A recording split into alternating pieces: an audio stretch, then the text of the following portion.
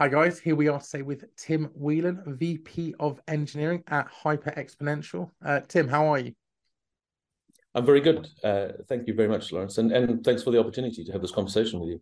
Well, no, look, we've got to kick off, but with the word hyperexponential. Admittedly, I didn't know what it meant. Emma's given me a little bit of background into it, but for our viewers, what actually is hyperexponential rather, and where does that word come from? So hyperexponential itself is a mathematical term and effectively describes a distribution which, oddly enough, follows sort of exponential, has exponential qualities and warrants the word hyper in front of it. Our background as a company is that we were founded by two actuaries, and actuaries are mathematicians with a heavy statistical bend. And hyperexponential just was one of the things that really appealed to them, and it fits quite well because we've as a company we've grown almost hyper exponentially, definitely exponentially actually at this point, and the way that we try and operate and what we try and achieve, and from a product point of view and what we try and do internally, we try and operate at that kind of speed, so it fits really well. And what is it specifically that you guys are actually doing? So it's from the outside, it probably looks quite different. I think we service a lot of insurance companies, so you could probably call us as an insurtech, or something akin to sitting along other SaaS offerings in the fintech space. But what we really do is we understand sort of decision science very well, and every enterprise uses data to make decisions. Well, hopefully they do, and I'm sure there are ones that don't, but all of them should be doing it. And basically, if you think about sort of traditional big data, most enterprises have got this massive, they call it the sort of unified data framework, which is a really complicated piece of infrastructure you need to manage big data. And it works. All big companies have got them, and they've got these massive data lakes. Which work perfectly with effectively that large number of data points, large number of rows, quite clean data, and so on. But what most companies also have is they have what we call them sort of fragmented and sparse data sets, difficult to use data, and which is equally valuable, equally important that customers use it to drive their decisions.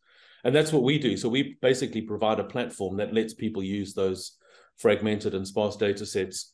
At the moment, that manifests largely through helping insurers with pricing liability risks.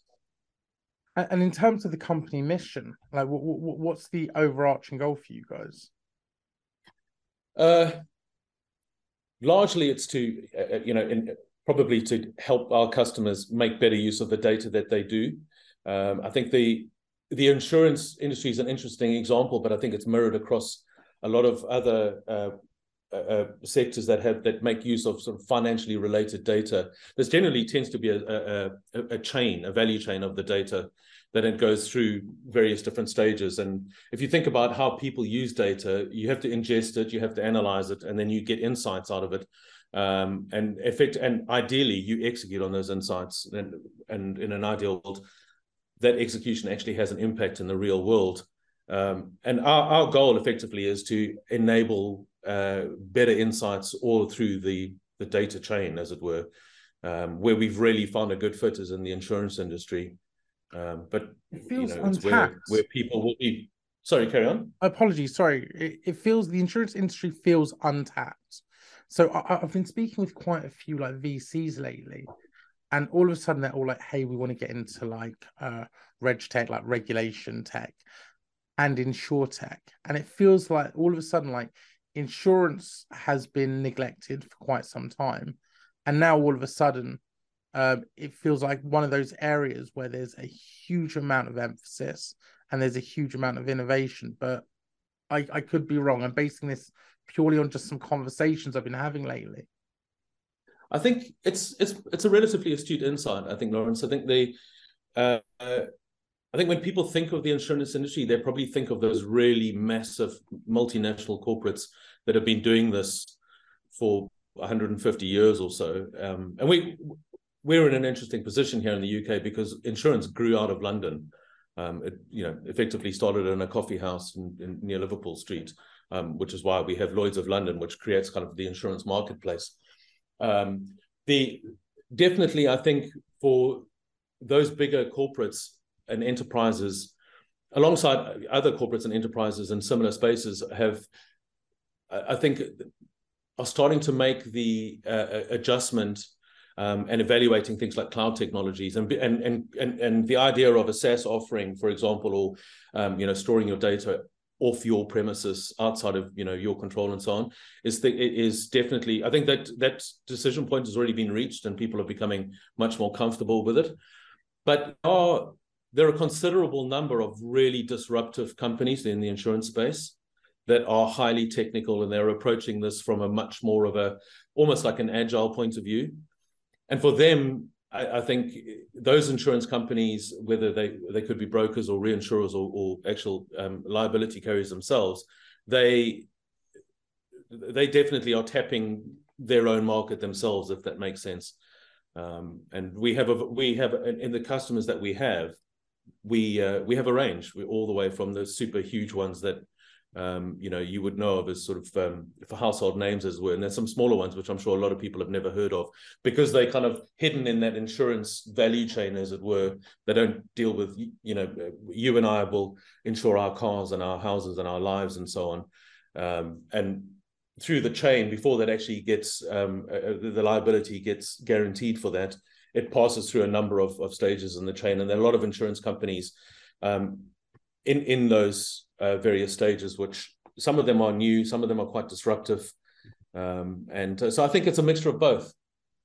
Interestingly, from a technical point of view, I definitely see a lot of CTOs and CIOs that have made the transition for understanding that you don't have to control your own hardware and you don't have to have physical control over where your data is stored, but they're almost responding to that. And this is probably a good call to arms for anybody offering enterprise SaaS, is that they would we kind of call it full stack transparency, but we expose some of our observability metrics back to our customers because it gives them comfort and confidence on how the system is behaving on their behalf.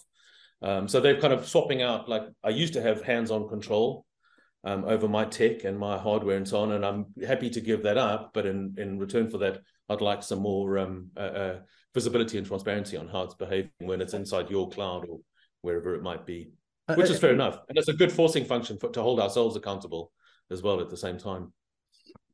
Yeah, I mean, I think now more than anything, people have to be incredibly careful how they manage their data. And I don't just mean from a technical standpoint, I mean from a morality standpoint, right? We're now at a stage where companies, including Raion, we are collecting vast sums of data.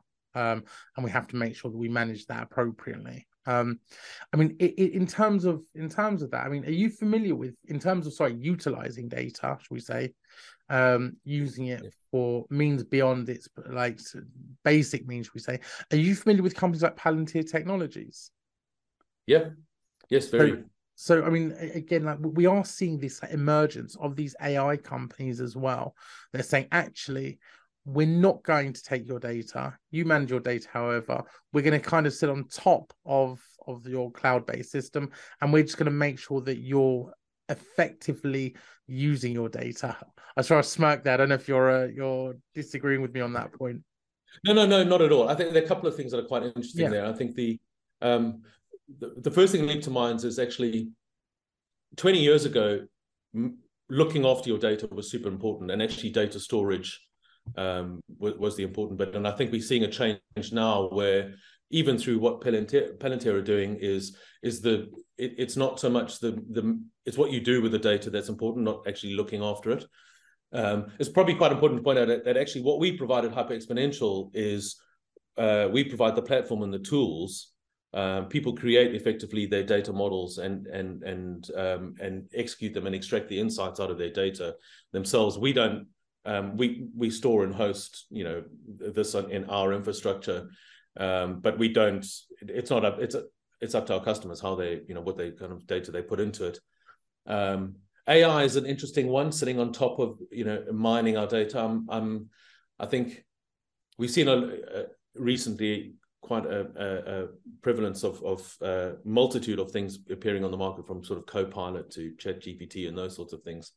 I think the takeaway for me is that what AI is going to do is effectively just make the known and understood bar higher than it is at the moment. We're still going to want to take the output of an AI and analyze it and make some decisions coming off the back of it. In the same way that, even up to now, I always think of the people that go, well, actually 50% of the code that I write comes out of ChatGPT or some sort of AI bot. But actually 20 years ago, when IDEs came on the market and people suddenly said, oh, all the boilerplate that gets generated through this framework for me means I don't have to write 50% of my code. So you're still writing more code. It's just that you're building on top of, stuff that's generated for you. And I think that's probably where the majority of things, like especially on the technology side, and definitely when it comes to engineering, is going to happen from the AI point of view. And same with what Palantir are doing is effectively is they're almost like a meta layer on top of customers' data, going, we're going to use AI to analyze your data and how you're using it, and effectively just provide you more data. So it's just lifting the bar of understanding and, the clearing more of the fog of war, as it were, that exists with most people with their data, I think. And in terms of background, I mean, what's your background? What were you doing before hyperexponential? So I've been doing this for quite a while. It's a bit terrifying when I actually look back and think it's kind of over 3 decades that I've been involved in technology in some shape or form. I'm very much, I was a programmer probably before we called ourselves engineers, I think, actually. Very much so, and thoroughly enjoyed it. I think the first piece of commercial work that I actually got paid for was I think it was a TCP stack for SCO Unix, back when Ethernet wasn't a thing yet, and it was, people wanted Ethernet, but it didn't have a TCP stack on top of it. Sorry, say that again, Rose? I said you're showing your age there. No, definitely showing my age now. I spent 15 or 20 years working as an engineer, mostly in C++, but the last couple of years were in some really nice, clean languages like Haskell and so on, which when you spend 15 years working with C++ and then get to spend 5 years working in Haskell, you suddenly feel clean in a difficult to explain kind of way. I largely, for that period of time, worked for people, just being an engineer and thoroughly enjoying it. I had a startup in the late 90s and early 2000s, and that was really, I was going to use the term epiphany, but it was more than that, because your eyes are open to actually, if you want to bring a product to market successfully, engineering is an incredibly important but really small part of that. Being a founder in a startup, when you suddenly realize, first of all, it's almost like being a new parent where you think you're prepared, and then you suddenly realize when the baby arrives that you know nothing. And it's kind of similar like that when you are the founder of a startup. And all the things that we kind of take for granted now that in the 90s people were talking about were less prevalent, but actually, product management as a discipline, and understanding that, and understanding the level of obsession that you have to have with customers, and making sure that you are building the right thing and then validating that and so on. And then the people was the other side of things. Having a very technical background, I thought I would absolutely hate having to look after people and build teams and manage them. And that was kind of forced upon me as a founder, because there was no one else to do it at that point in time. And weirdly enough, it's one of the things I absolutely love about my job now. I batch up my one-to-ones into 2 days a fortnight, and they're kind of the best days of my month, where I get to talk to people and help them solve the problems that they've got on their plates at that point in time. But in my background, that was very... Sorry, I shouldn't have interrupted you. Please go ahead. No, that's okay. I was just going to say, I think in my background, that was really pivotal, because the other piece that came out of that was that I realized that what I really enjoyed and I'm really passionate about is building stuff. And as an engineer, you get to build stuff. It's really important to me, though, that I build stuff that's actually going to be of use. and somebody's going to use it. I think there are engineers who will enjoy the technical challenges of solving something. But I think for the vast majority, I think I represent most engineers for us. And that's basically, we want to build stuff and we want to see it get used in the real world and get it solving problems and adding value. What I've realized, I started to realize as a part of running that startup and subsequent to that, is that what actually I enjoy is the building part. It doesn't necessarily need to be that technical. It can actually be part of my role at the moment. A large chunk of my role has nothing to do with technology, otherwise than making sure that technology supports what we're trying to do in the right way. Your building blocks can be, AWS technologies, for example, but they can also be, people and ideas and strategies and so on. And that was what I really started to realize in the sort of late 90s and early 2000s. So the rest of my career from there onwards has largely been involved in startups and scale-ups, taken me kind of all over the world. You probably can hear that I'm originally South African, but I've spent a lot of my time living here and in Southeast Asia, working with people from all over the world, generally involved in helping companies build things, whether they are systems, products, strategies, and that sort of thing, as startups and scale-ups and there onwards. I think from a startup point of view, a couple of roles ago, I worked for a company. I think when I left, they were doing their Series E, which is probably the sort of most mature scale-up that I've worked for, and definitely the last sort of like 12 years or so. And then you've taken a leap over to hyperexponential, again. And what's the size of your team there? At the moment, we've got an engineering team. Well, we group together product and engineering, because actually you can't have one without the other, and you need that really close collaboration to deal with. So we've got about 40 people or so at the moment in the technology team, grouped together in hopefully the most sort of pragmatic and valuable way into sort of vertical product teams. Do you guys spend a lot of time together just brainstorming ideas still? Or is it kind of like you're now at a point of maturity where that's no longer a thing? Because I've got to be honest, I can't imagine ever getting to a point where I don't want to sit there late at night with a coffee, with the team, and just be like hashing out like ideas and just throwing things out there, testing things.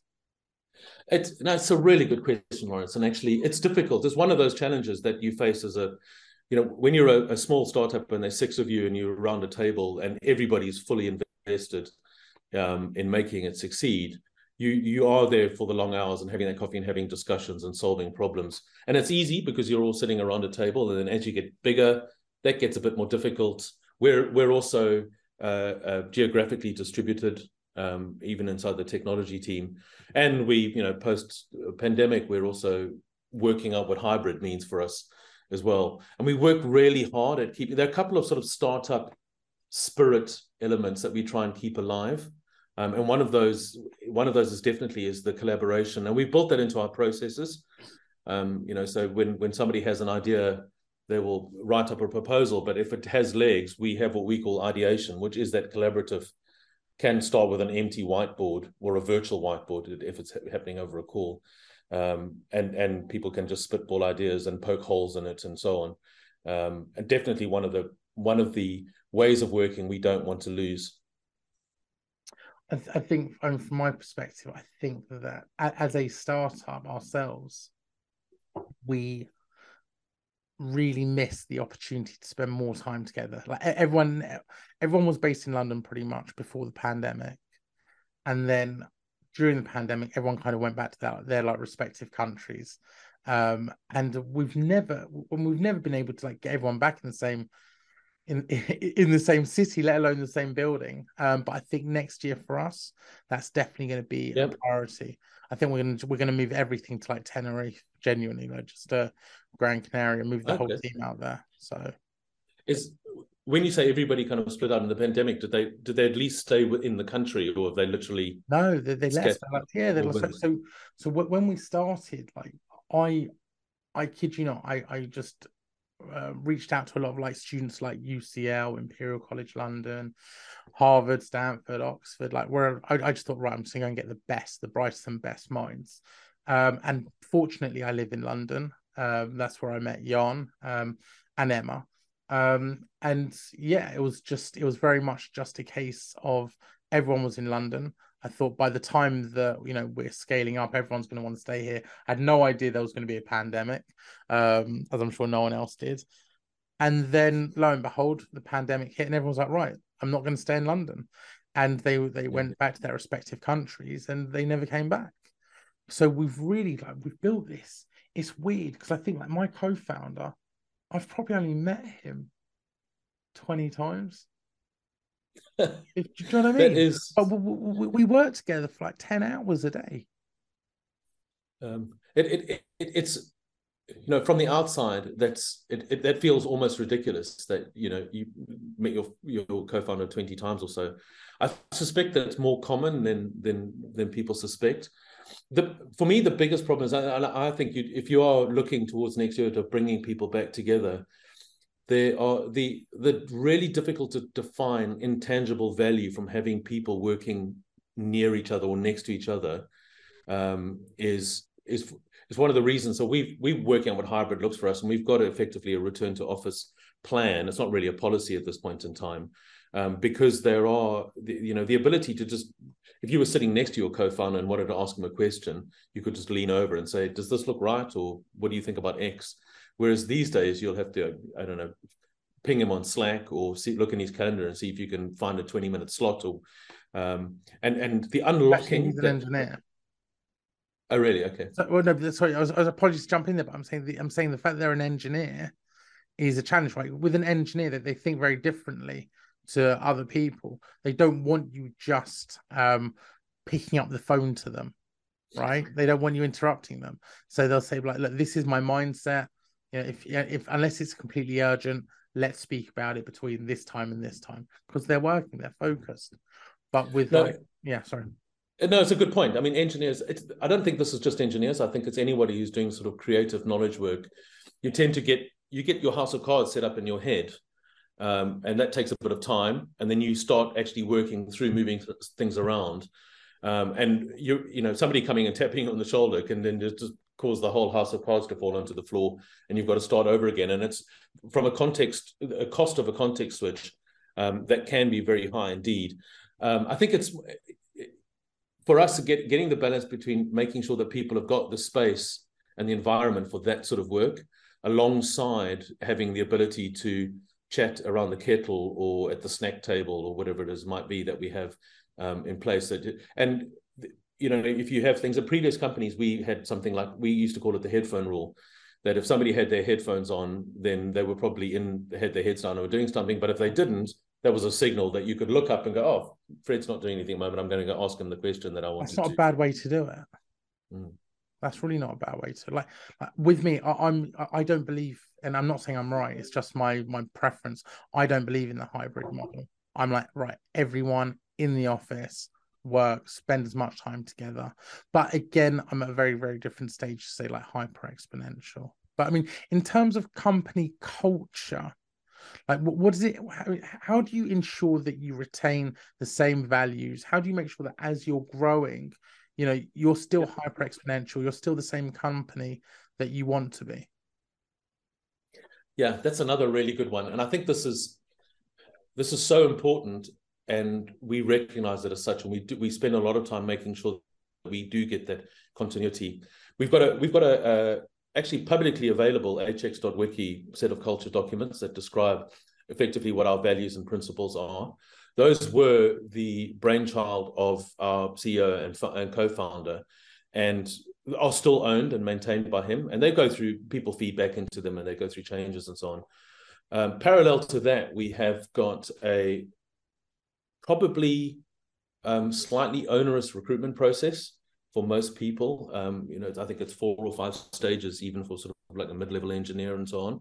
And part of that, we actually have an explicit step in there, which is like a values interview, which is to make sure that there is kind of alignment in that. You've got to be really careful with culture, in the sense of ensuring culture fit feels slightly wrong to me. I don't want culture fit. I don't want more people like me. I want but I want people that have the same values as me, that are different and think differently and have different ideas. So it's very important to make sure that you're filtering for the right things. And then actually, it's part of, we have at HX, those culture documents become part of your sort of DNA as to how you work. But also, we have a technology charter, which we've sort of like specialized some of the values and principles into things that are more relatable for product managers and engineers and data scientists and so on. And that is effectively, that's a set of expectations that they can have of anyone else in the team and of themselves, including me. And I have had engineers will call me up and go, hang on, the way you're reacting to that isn't actually in line with, something that we have in the charter, which means that you have to have that environment as well. So there are a lot of links you need to get right in the chain, which just means as well that you need to keep working on it. Yeah. I'm a difficult person to work with, right? Just throwing that out there, be honest about it, own it. But I will regularly say to my team, what am I doing wrong? Like, what can I be doing better? And I'm not doing it to try and be cheesy or win their graces. None of that. I don't care about that. It's purely about optimizing my time and about making sure that actually, we have that culture where people can call each other out. Yeah. I asked it. I don't ask it all the time. Sorry, I don't ask it every day, but I asked it randomly. I asked it this morning. We have like a 10-minute call in the morning with the team, and we have a 6 p.m. call in the evening. And then Jan and I will like work into the night, and we're pretty much on WhatsApp like 7 days a week. With everyone works 7 days a week, but again, that's normal in a startup. And we've got this culture where it's just apologies. We almost went down the wrong path of having a culture where people just like, yeah, if Lawrence says that's the right way to do it, well, that's the way we'll do it. And it was a disaster because I would tell them, I would say, look, if I'm making a mistake, just tell me. And they weren't.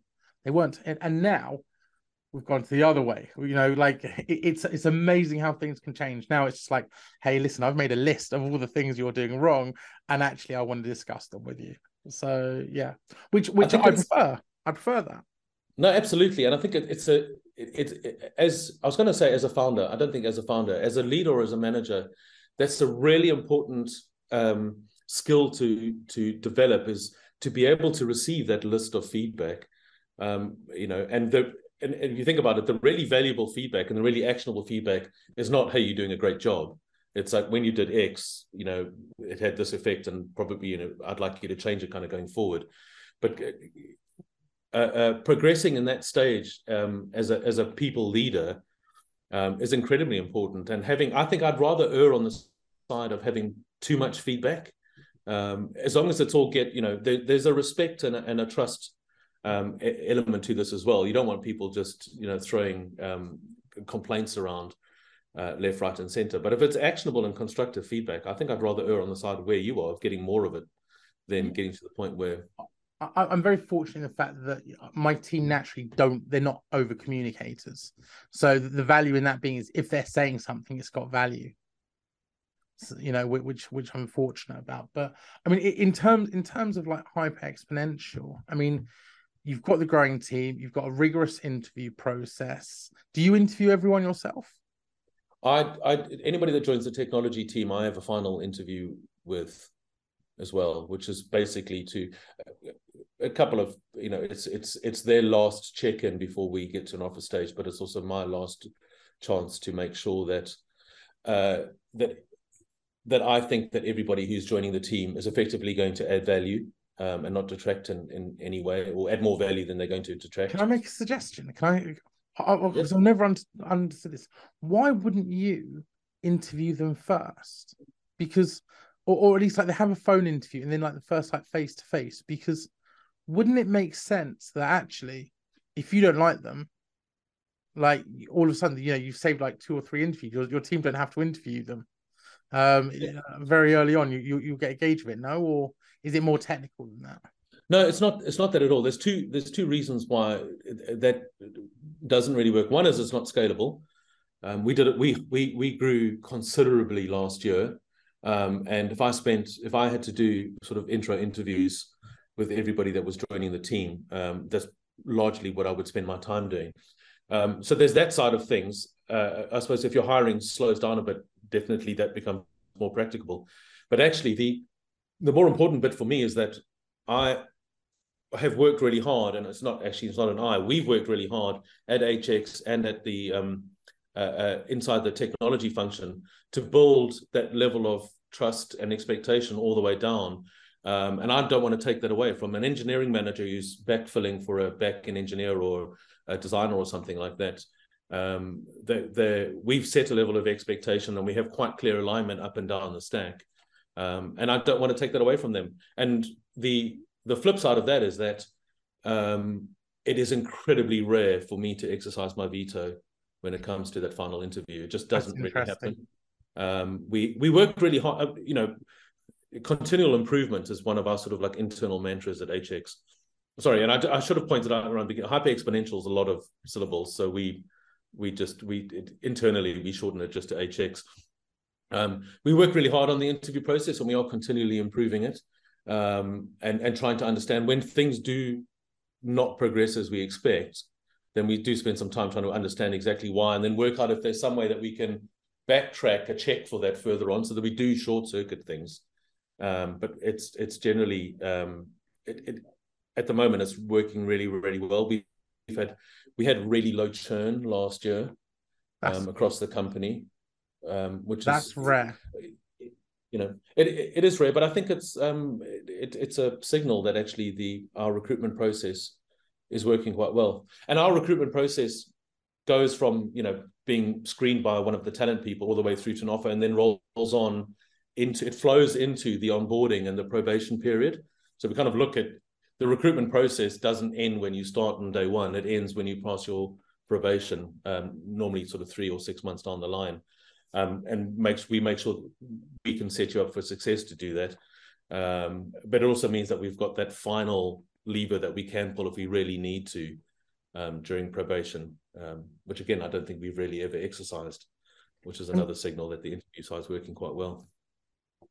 I mean, and in terms of like the changing market environment, again, like kind of leading on from what we were discussing earlier, there seems to be a lot of opportunity for the insurtech space, but it's impossible to ignore the challenges that 2023 are already posing for businesses. How are you guys adapting?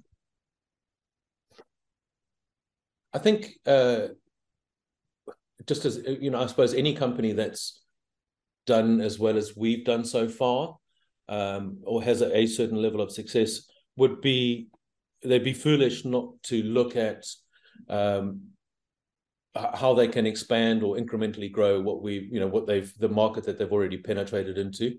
The market challenges aside, the reality is that insurance is huge. Everyone needs it. Yeah, I mean, in some countries it's second to defense, and that's about it as far as actual, overall spend is concerned. Because if you think about it, anything that has any vague risk that gets done by someone gets insured. Sure. So it tends to be huge from that point of view. So quite honestly, from a hyper exponential point of view, our future is focusing on what we do well and what we've done well up to now. That general problem of helping people work with data better, and share their data and extract valuable insights and decisions out of them. It is what we've done so far, what we've done well. We've got a huge amount that we can still look at in the insurance industry.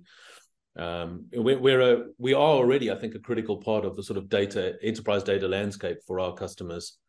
So we'll just keep looking to leverage that in effect. I think in my world, from a technology point of view, there's some really interesting challenges coming. There's, AI is that weird looming thing. We've kind of talked about it already before, and I think it's less of AI for us is going to be how do we accommodate the output of AI into the various value chains and so on.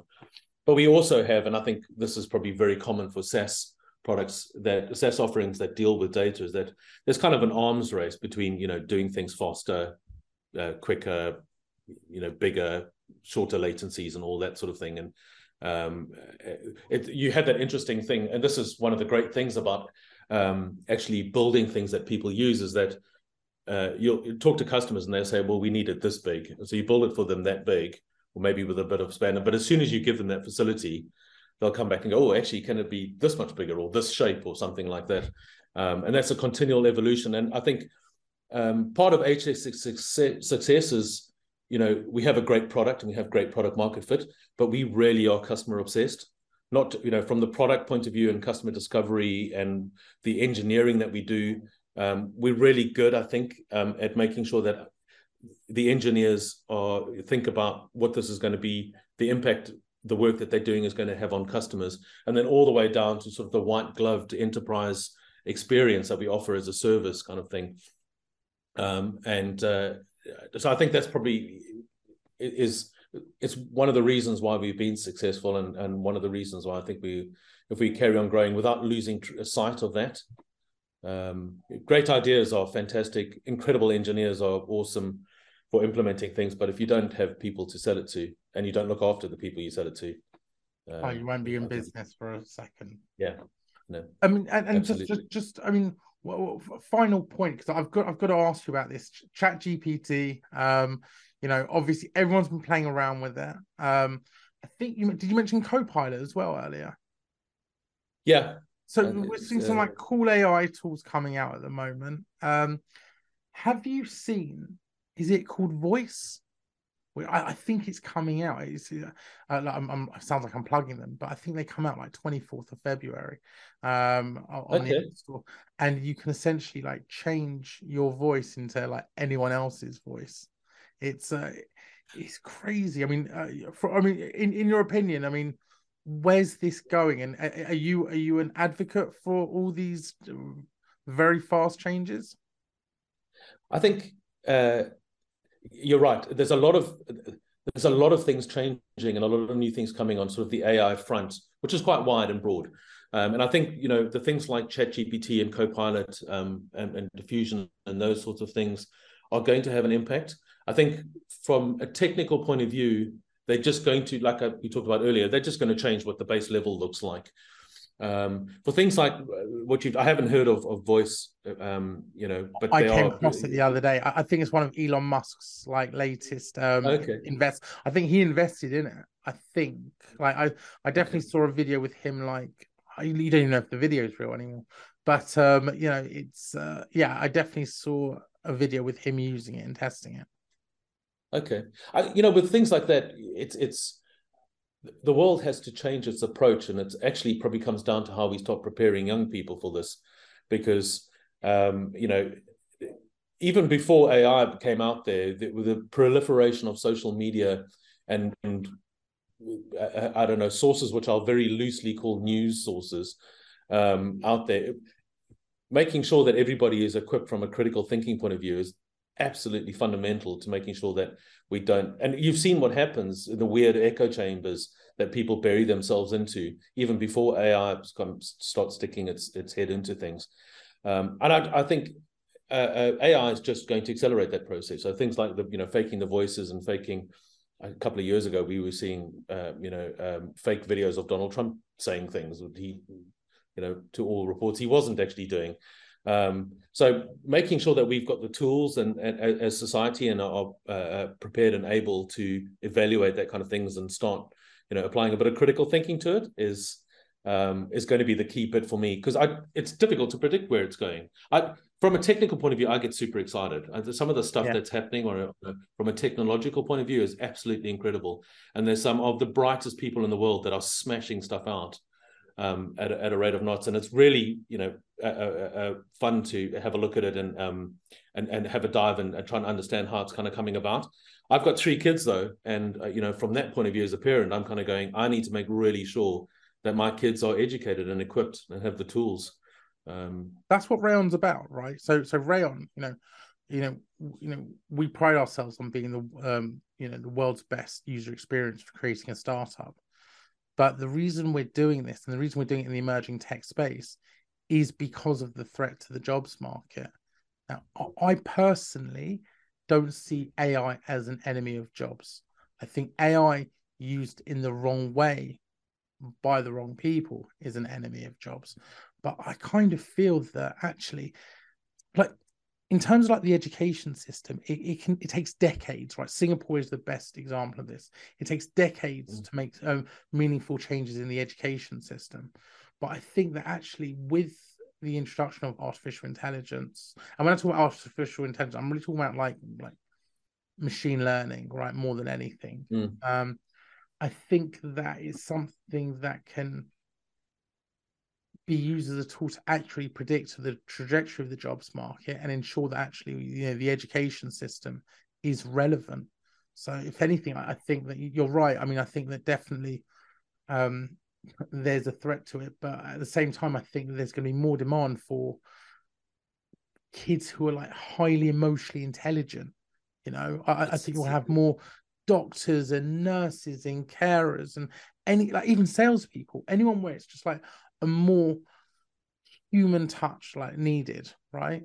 So I think I very much agree, but I also think there've been other revolutions in how we do things in the past couple of 100 years. I think that at the time of people are going, this is the end of, you know, workers, and it's the end of people doing this, and it's going to destroy our jobs. And all it's done is changed the job market, and it's changed how people do things and what people work on. Not necessarily always, you know, to the best result or direction. And I think, you know, I agree with you as well. It's not. I hesitate to call it AI. It is, you know, for the most part, I think it's machine learning, and it's going to change the base of how we think about these things, and it'll change. It's changing, like you said, it'll change the job market. It's not going to take it away. No, but yeah, it could. But again, the only thing I would say, and I'm going to sound quite contradictory here. This isn't the Industrial Revolution. This isn't putting people in a factory and saying, go and pull this lever and do it for 12 hours a day, you know? This isn't even like the internet. This is kind of like, this is an advancement that none of us are familiar with. None of us are prepared for. It's completely new. And it's smarter than us, as ChatGPT has already proven. Well, yeah, I'd agree with everything you said right up to. I don't think it's smarter than us, because even if you want to call this artificial intelligence, it's not general intelligence. You know, ChatGPT has come up with some really interesting pieces of content. It's also, at this point in time, still very easy to confuse itself. I think the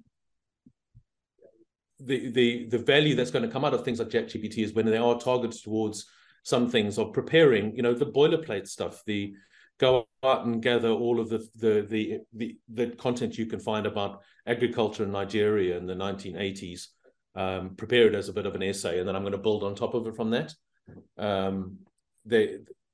Students are definitely using it. Yeah. Every student in the world is definitely using it. But look, I mean, I want to ask. Oh, sorry. I didn't mean to interrupt you. No, sorry. I was just going to say, absolutely. But that just means that we need to change how we look at education. That doesn't mean we should be fighting against it. Yeah, it could be a tool to remove, you know, when calculators came out and everyone said this is going to destroy the ability to do mathematics, didn't do that. I don't think it changed it much at all, but it just means that we sped it up to a certain extent on the sort of implementation side. And we need to do the same thing with AI. And look, I just want to finish on a final note, going back to hyperexponential. What does the future hold for you guys? Yeah, that's a really good question. And it's a difficult one to answer in any kind of like sort of definite terms, I think. I kind of touched on this a little bit earlier. You know, we know that doing what we've been doing has been successful.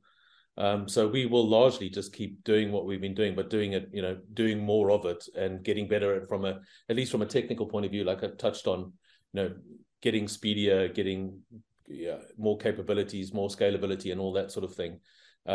So that we can, because the HX's future is in that, you know, helping customers with their data and helping customers with difficult data. So we need to work out what that looks like from a product point of view on the sides of what we do at the moment, and look at how we get that into customers to add value, which then in turn add value for us. Well, Tim, thank you very much for your time today. I've really enjoyed speaking with you, and looking forward to seeing what is next for hyperexponential. Fantastic. Lawrence, it's been a great chat. Thanks very much for having me. Thank you.